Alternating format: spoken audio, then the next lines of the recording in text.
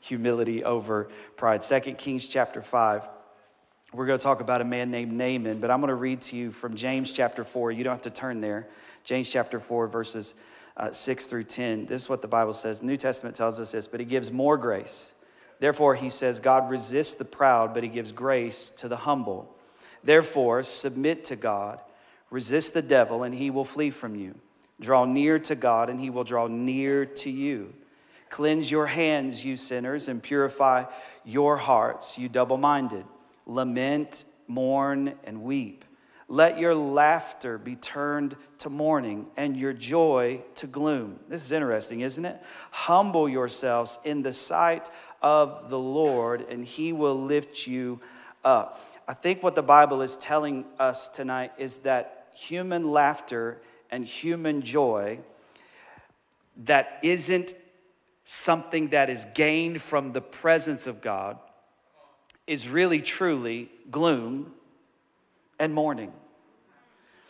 But if we are in mourning naturally and we are feeling the gloom of natural circumstances, if we will turn to the Lord, then he will fill us up with his joy, his peace, his strength. Is there anybody really interested tonight, not in a joy that comes from the things that the world can give me, but a joy that comes from him? So I should humble myself in the sight of the Lord. Wow. Pride is simply the theft of what belongs to God. Sin can be forgiven. Weakness can be strengthened. But pride must be destroyed, or it will destroy you and me. Pride must die. Andrew Murray said this: pride must die in you, or nothing of heaven can live in you. Powerful. 2 Kings chapter 5. Let's talk about Naaman a little bit. Now, Naaman, the Bible says in verse 1, was commander of the army of the king of Aram. He was a great man in the sight of his master and highly regarded, because through him the Lord had given victory to Aram. He was a valiant soldier, but he had leprosy. Has anybody in the room ever felt like there's just so many areas of my life that are going well, if I could just deal with this one thing that seems to plague me like nothing else? I'm succeeding here, but I'm failing in this area, or I'm doing really well here, but it seems like I can't get this part of my life together. I can imagine what he was feeling, because I felt this way before. Now, verse 2 says, now bands of raiders from Aram had gone out and had taken captive a young girl from Israel, and she served Naaman's wife. She said to her mistress, if only my master would see the prophet who is in Samaria, he would cure him of his leprosy. Naaman went to his master and told him what the girl from Israel had said. By all means go, the king of Aram replied, and I will send a letter to the king of Israel. So Naaman left, taking with him 10 talents of silver, 6,000 shekels of gold, and 10 sets of clothing. I don't know what he needed all those clothes for. He must have really been into fashion. And then the letter that he took to the king of Israel read, with this letter, I'm sending my servant Naaman to you so that you may cure him of his leprosy. As soon as the king of Israel read the letter, he tore his robes and said, am I God? Can I kill and bring back to life? Why does this fellow send someone to me to be cured of his leprosy? See how he is trying to pick a fight with me? What a weak leader. When Elisha, the man of God, heard that the king of Israel had torn his robes, he sent him this message. Why have you been tripping? Why have you torn your robes? Have this man come to me, and he will know that there is a prophet in Israel. How many of you would like to know there's still prophets in the land? Some prophets with some power and prophets with the word of the Lord. He says, I want to show him that there is still a prophet in Israel. This is powerful. So Naaman went with his horses and chariots and stopped at the door of Elisha's house. Elisha sent a messenger to him saying, go wash yourself 7 times in the Jordan, and your flesh will be restored and you will be cleansed. But Naaman went away angry and said, I thought that he would surely come out to me and stand and call on the name of the Lord his God, wave his hand over the spot. He watched a lot of Benny Hinn tapes, and cure me of the leprosy. Are not Abana and Pharpar, the rivers of Damascus, better than all the waters of Israel? Couldn't I wash in them and be cleansed? So he turned and went off in a rage. And Naaman's servants went to him and said, look at how many people are around Naaman that are serving him, that are saying good things to him. This is powerful. He already had a servant girl talking good to him, and he's got this other servant that's saving him from himself. You need people in your life that will tell you to do the opposite of what you want to do, no matter what your title is or your position is. Even if they just serve you, even if they just work for you, even if they don't have the same power as you, you need people that will tell you how it is. Naaman's servant went to him and said, my father, if the prophet had told you to do some great thing, would you not have done it? How much more then when he tells you, wash and be cleansed? So he went down and dipped himself in the Jordan 7 times as the man of God had told him. And his flesh was restored and became clean like a baby's bottom. Amen. This story is powerful. And I think, obviously, Naaman is the point of the story. But I want to talk, before we get into Naaman, I want to talk about, first of all, I want to talk about this girl who had been kidnapped and was serving Naaman and his wife and saved his life. This girl who had been taken from her family, taken from her home, was living as a slave in their house. She had no power, no influence, no status. And she is actually the hero of this story because she told him that there is a man of God who could change his life. See, Naaman was a mighty man. Naaman was a mighty man of war, the Bible says, but he was a leper. Because there are some problems in your life that your title, your position, your background, your education, your degree, your influence cannot fix. I wonder if there's anybody in the room tonight that's come up against something that is not intimidated by the degree on your wall. I wonder if there's anybody in the room who's come against something that's not intimidated by the amount of money in your bank account, or the amount of property that you own, or the amount of houses that you have, or the amount of cars that you drive, or the amount of influence that you have, or the connections that you have, or the phone numbers that are in your phone. Is anybody in the room, maybe with a show of hands, come up against something that your title couldn't fix, your influence couldn't fix, your money couldn't fix? And you needed God himself to intervene in your life. I tell you, I come up against those types of situations all the time in my life. And I wish I could just throw my title around. And I wish I could just throw my influence around. And I wish I could just show people the numbers that are in my phone. You should see some of the numbers that are in my phone. I'm important. God says, none of that matters to me. This is about humility. This is a miracle that will only occur when you humble yourself enough to listen to people who are in a position that doesn't match yours, that doesn't come with the same level as yours, that doesn't come with the same influence as yours, but somebody who's humbly serving the Lord, who knows where and what you should do and where you should go. Can somebody in the room say amen? So this servant, who, can I be honest with you, has every right to just sit there and watch Naaman die.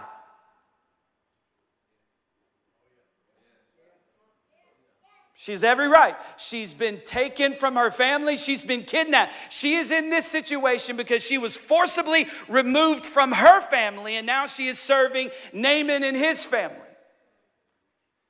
It's an amazing thing that she would even care enough about this person who robbed her of her family, robbed her of her future, robbed her of her inheritance, robbed her of the life that she had known, and yet she is still humble enough caring enough, loving enough to look at someone who has taken her from everything she knows and still reach them and love them and have compassion on them. Wow. She's been kidnapped. She's been stripped of her dignity. She's been robbed of her inheritance. She had lost everything, but she had not lost her relationship with God. I just want you to know tonight that I know maybe over these past couple of years, you've lost some things. But I want to tell you something. The world can take a lot from you, but they cannot take your relationship with God. They can take your job. They can take your title. They can take your money. They can take a lot, but they cannot steal from you your relationship with God. Can I tell you, even in a world that is insecure and a world that is unstable right now, I tell you what is still secure, your relationship with God the Father in heaven. It was secured by Christ. It's an unshakable relationship. He said, I'll never leave you. I'll never forsake you. Your money may fail. Your friends may fail. Your family may fail. Your health may fail, but I'll never fail you. So this answer to this massive problem in his life comes from an unlikely person. Naaman's greatness was connected to what he did. Her greatness was connected to who she knew. And I found out in life as I've kind of learning what influence is really not about what you do, it's about who you know. It's wild. My sister used to work in the city, and we'll go through things sometimes and we'll say, hey, we need a permit for that, or we need to talk to somebody about that. And Becca's like, I know exactly who to talk to. And she has a relationship with them, and she can get in touch with them. And I'd be fumbling around trying to get a meeting and trying to get on somebody's schedule. But it's not really about what you know. It's about who you know. And Naaman was a man of great power and great status. But he didn't have the access that he needed for this one. She turned him to the one who had the access that was necessary to have this miracle happen in his life. Wow. So if I know who I am, I can find myself in any situation in life and still be confident in who I am, because if I know who I belong to, there's a confidence in my life in knowing who I am. That my situation doesn't determine what God can do in my life.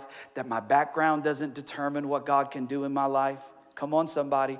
That even who I know in the natural doesn't determine what God can do in my life. But God himself, with one word, can turn a situation around, can speak into somebody's ear, can open a door of favor and change my life forever. Is there anybody thankful today that your life isn't hinging on whether or not somebody likes you, because the one who controls it all and owns it all already does? That's good news for us. But her kindness to me, as I look at this story, it's remarkable. Why is this remarkable? Because really, honestly, the real test of pride is not how you treat your friends, but how you treat your enemies. In Matthew chapter 5, Jesus says, you have heard that it was said, love your neighbor and hate your enemy. Let me explain something too about Jesus in the book of Matthew, and as he's teaching and he's preaching this Sermon on the Mount, and it seems as if he's contradicting the law. He says, you have heard it said. Notice he doesn't say it was written. He says, you have heard it said. In other words, Jesus isn't challenging the law that Moses wrote. Remember, Jesus said, I didn't come to get rid of the law, I came to fulfill the law. Okay? He doesn't say, you have heard it was written. He says, no, you have heard it said. Jesus is dealing with the men and the women who had perverted God's law into fables and myths. Remember, he said, you have made the word of God of none effect because of the traditions that you've been passing on. You've been teaching people stuff that's not even in my word. You've been turning stuff into law that's not even the law that I wrote in the first place. So he's saying, you heard it said. You heard it said, love your neighbor and hate your enemy. I never told you to do that. But I tell you, love your enemies and pray for those who persecute you, that you may be children of your Father in heaven. He causes his sun to rise on the evil and the good, sends rain on the righteous and the unrighteous. If you love those who love you, what reward will you get? Are not even the tax collectors doing that? And if you greet only your own people, what are you doing more than others? Do not even the pagans do that? Be perfect, therefore, as your heavenly Father is perfect. What a challenge. So pride isn't tested by how I treat the people who treat me well. My pride is tested by how I treat my enemies. And man, has my pride and your pride been tested recently. I love this girl because there's a couple things I want to show you about her life. First of all, she did not let her captivity take her captive. And I don't know what you're going through right now that makes you feel like you are captive. But don't allow your captivity to take you captive. Don't act like your circumstances are trying to demand you act like. Don't change who you are because your circumstances have changed. Don't allow the situation that you're going through that has you locked up and has you feeling like you're bound and has you feeling like you're stressed out and you're anxious. Don't allow that situation to take you not only captive physically, but emotionally and spiritually. Don't allow your captivity to take you captive. In other words, if you are in a situation that you cannot physically get out of, get your mind out of it. And if you can get your mind out of a situation, your life will follow. I want you to hear me tonight. If I can get my mind out, my life will follow. As I read through the scripture, I read about people who were constantly in situations that were extremely difficult. I read about Daniel. I read about Joseph. I read about others. I read about Moses, who all of these men and all of these women were in difficult situations many times that they did not even bring on themselves, but they were able to live outside of it in their mind. And eventually their life got out of the situation that they could get their mind out of. Is there anybody in the room tonight who feels locked up, but I don't want to let my captivity, come on somebody, I don't want to let the thing that's trying to hold me captive, take me captive in my mind. She had every right to be angry, but she was compassionate. She could have watched him die and felt justified because of what he had done to her. Don't ever get to a place,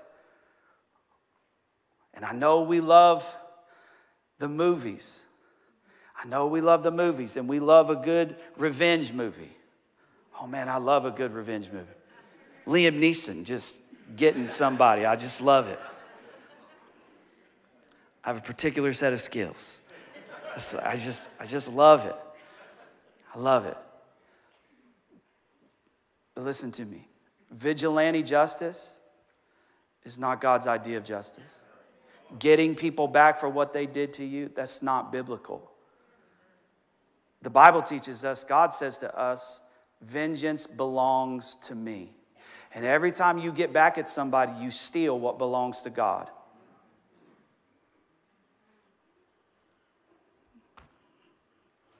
Wow. So, on to Naaman for a second. Notice this about Naaman. Pride isn't cured by promotion. Pride isn't cured because you've got the best title. Pride isn't cured because you're the best warrior out there. Pride isn't cured because you're in charge of everything. As a matter of fact, the more elevated you become, sometimes the more prideful you become. And you begin to insulate yourself from people who could keep you humble. It's funny, isn't it? We think that, man, if I get this, then I'll be satisfied, and then we get it and we're not satisfied. Because so many people in here right now are complaining about a life you begged God for. You have it, and now you're ungrateful. You begged God for the place you're in right now, but you're now unthankful for the thing you used to plead with God to give you. So promotion doesn't cure our pride. Elevation doesn't cure our pride. Matter of fact, I think elevation exposes it. Titles don't cure our pride. Pride is cured by humility. In this story, Naaman keeps trying to go up in this story. Naaman keeps trying to go up. But God keeps sending him down. As a matter of fact, the final place he ends up, the Jordan, the word Jordan means descent.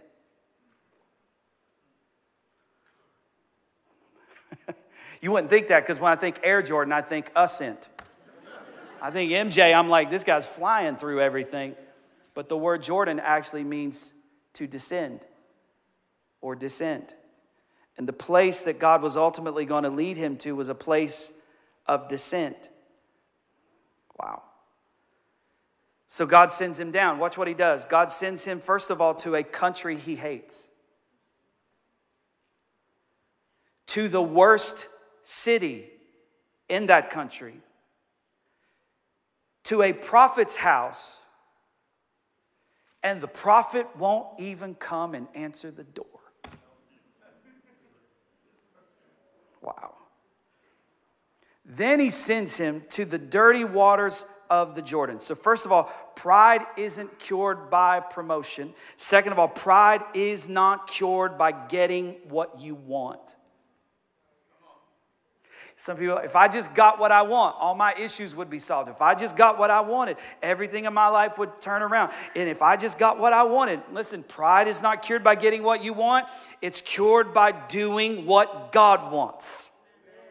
Come on, somebody. In 2 Kings chapter 5 and verse 11, the Bible says that Naaman went away angry. Why did he go away angry? Because the prophet had told him to go wash himself 7 times in the Jordan, and your flesh will be restored and be cleansed. The Bible says, but Naaman went away angry and said, I thought.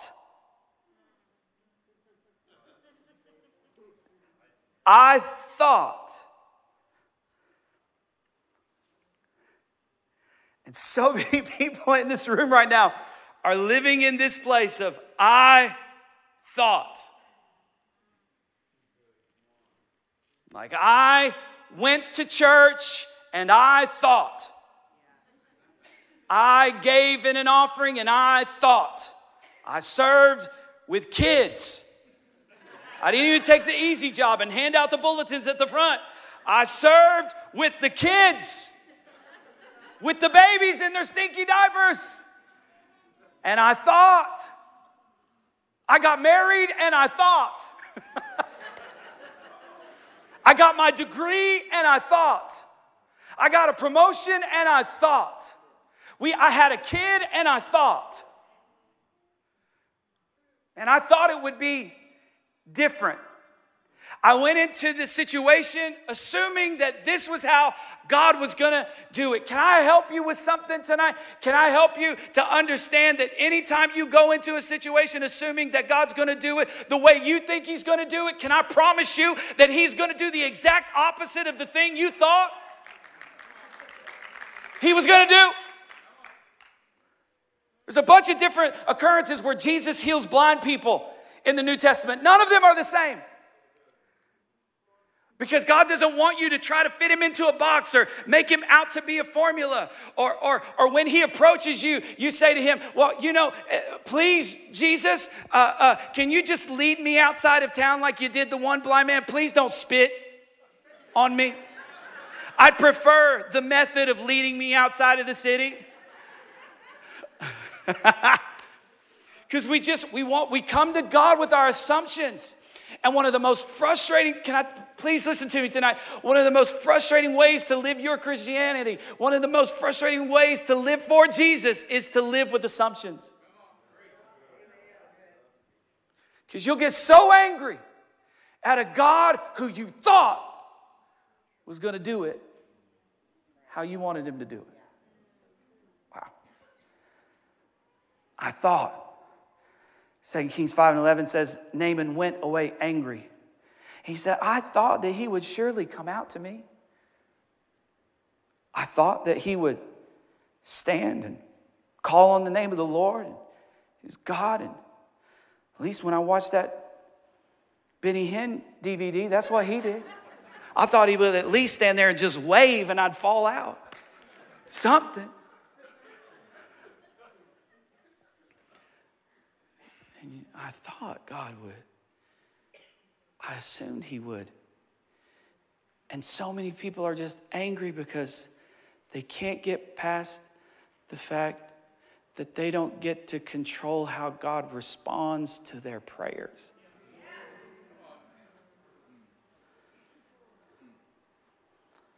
For so many of you in the room, can I say this to you? It's not that God isn't answering.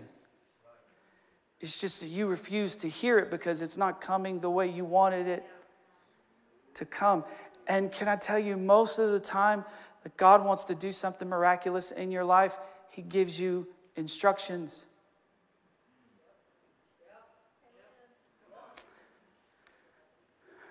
He comes to a man who's been sick for 38 years. He says, do you want to be made well? And he says, do I want to be made well? And he looks at him and says, pick up your mat. He tells the guy who he puts mud on his eyes, he's like, hey, go wash that off. I'm still blind. Like, I can't see where I'm going. There are these two blind men that are following Jesus in the New Testament, and they're calling out, Lord, Lord. They're literally, Jesus, Jesus. And the Bible says Jesus literally ignores them and walks into a house, and he sits there. And he waits for them to find him in the house.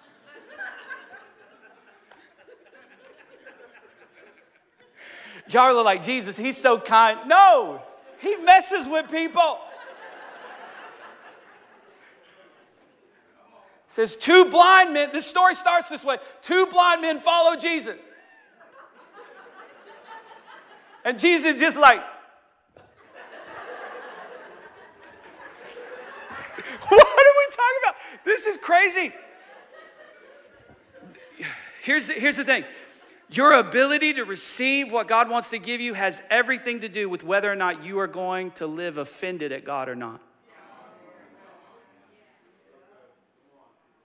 Because God is going to offend your senses. He's going to offend your feelings. And he's going to ask you to follow him beyond your feelings. Because his goal is to get your feelings out of the way so that you stop living by your feelings. Stop living by your issue. Stop being defined by what you've been through. Stop being defined by what they called you. Stop being defined by what they said about you. Stop being defined by what they did to you. Find your way past your emotions, past your feelings, past your hurt, past your pride. Find your way. Oh, man. So many people just kind of sitting there just like, Jesus, will you please come to me? Oh, I did. You remember that? You remember that cross thing? I left heaven, came all the way to earth, died on a cross for you. Gave you my life, filled you with my spirit. And then I looked at you and said, now follow me. Follow me. One of the issues of pride, James says, that's gonna determine how much you really experience of God. He says, people don't like this, but James says, draw near to him and he will draw near to you. That offends me. But that's the Bible. I shouldn't have to. See, your assumption is that he's not already drawn near. He's already drawn near. He's asking for you to draw. And now he will draw. I've already done what I've needed to do, God is saying. It's necessary for you. Peter said, you have everything that you need that pertains unto life and godliness. So you're not really in your Christian walk waiting for God to come do something. No, God's waiting for you to respond to what he has done. Oh, man. So he says, hey, just tell him to go wash in the Jordan 7 times. 7 times. But I thought he was going to wave his hand over the spot. No, go wash 7 times. And some people are hanging on to their problems because they are refusing God's instructions.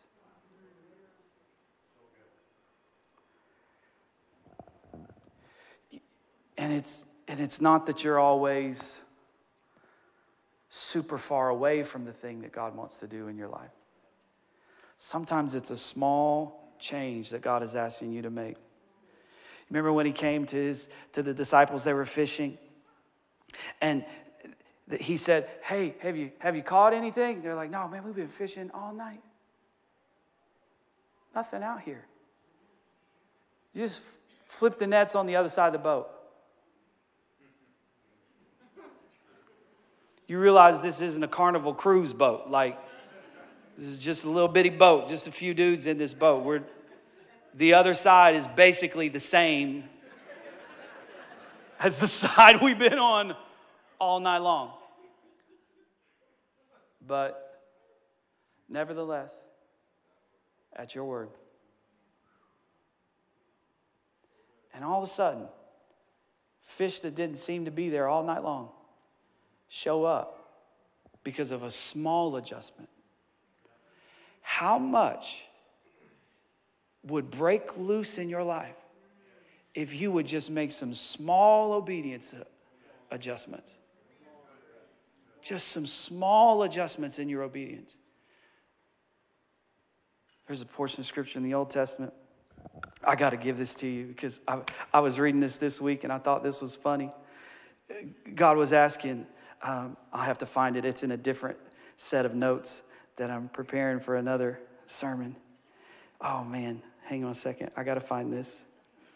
It's not in these. Ooh, that's a good one. I wanted to preach that one tonight, but he didn't let me.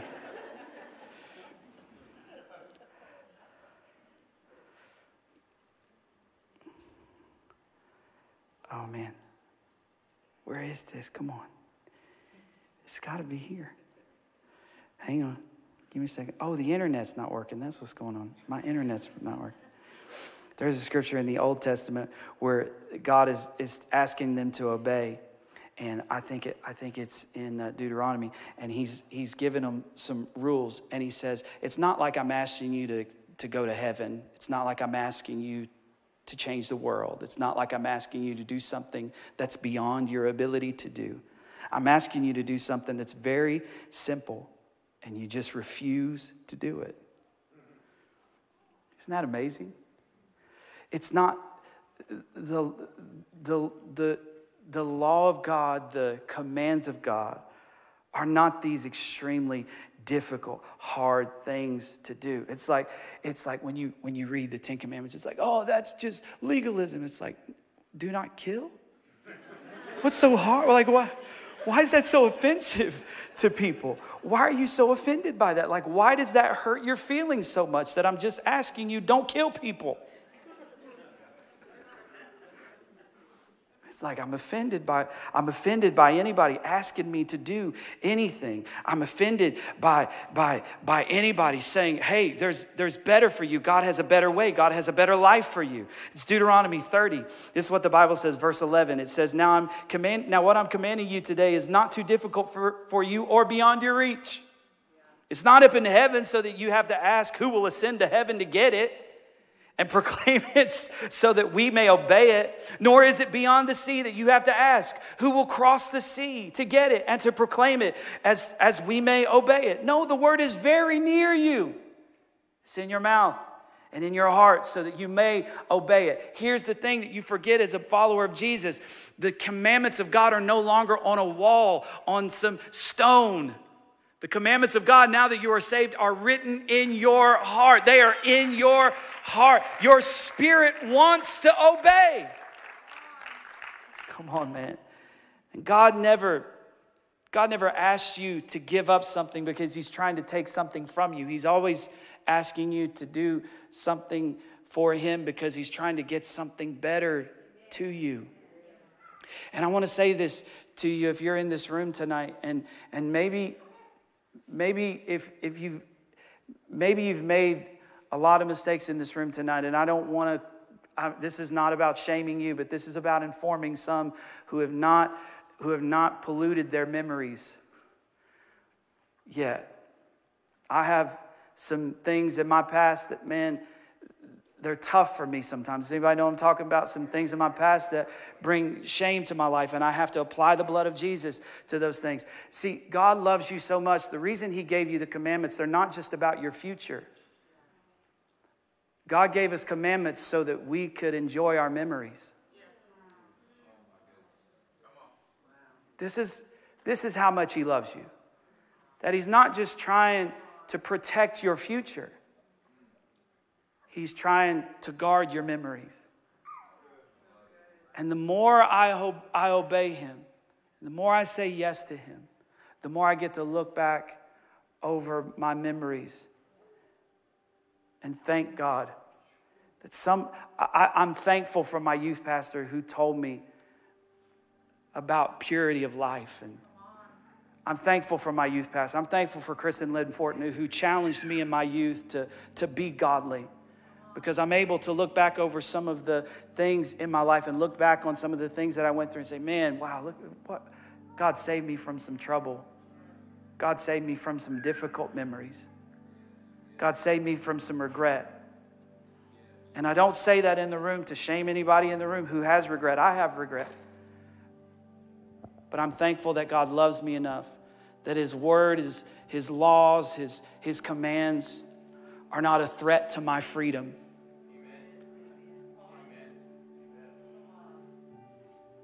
But they are a way that God wants to provide joy in our memories and hope for our future. And so tonight, Father, in Jesus' name, we thank you. We thank you that you love us enough to tell us the difficult things. We thank you that tonight you love us exactly where we are, but you love us too much to leave us there. And so if there's anybody in this room tonight who, like me, there may be some areas of their life where you've been asking them to do some things and maybe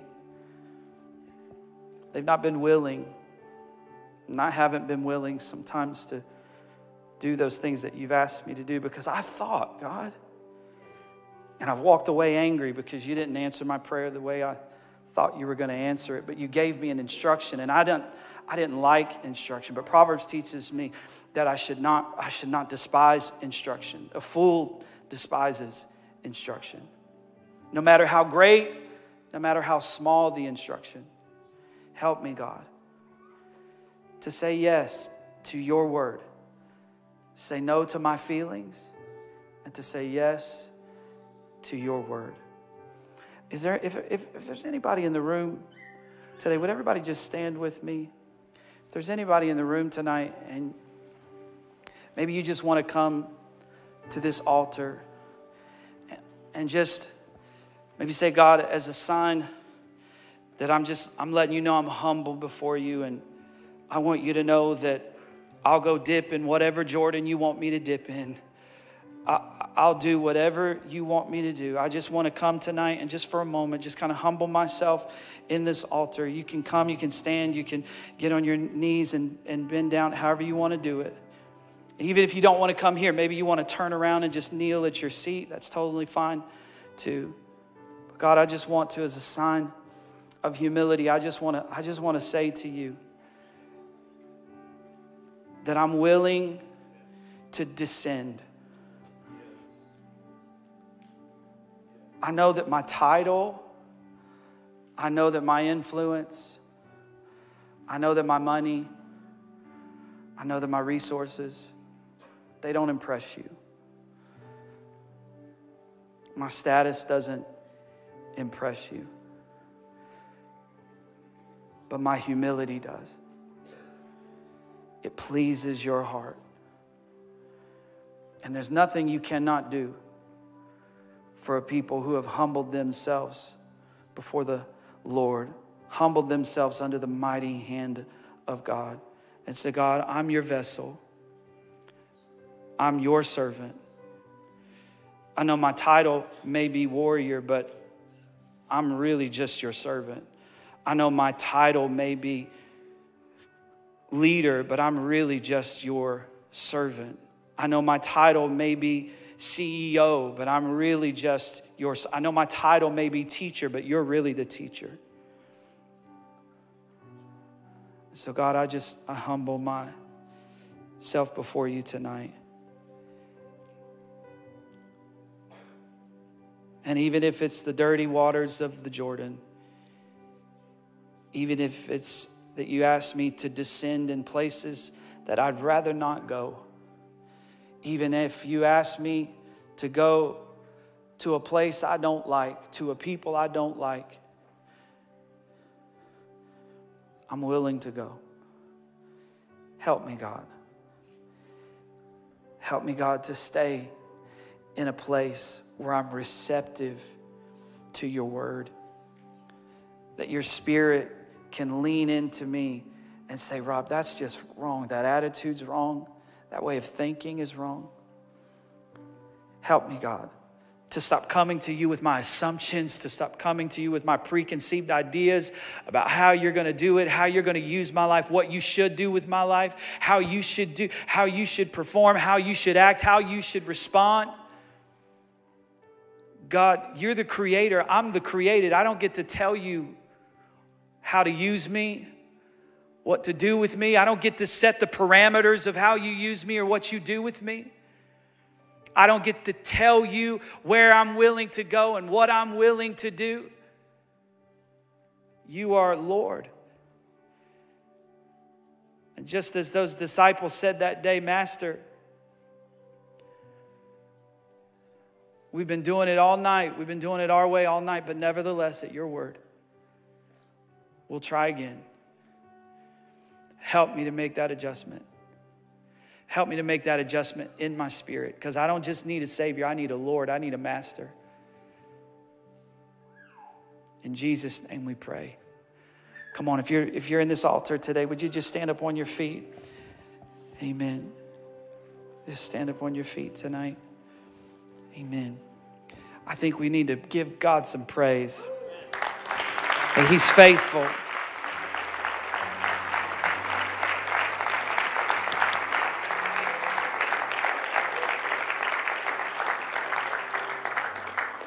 And he uses servants, doesn't he? This whole story, you see servants saying, hey, Naaman, you really need to talk to the prophet. Hey, Naaman, I know you're mad right now, but you really need to humble yourself and do. Thank God for people who come into our lives and speak words of humility.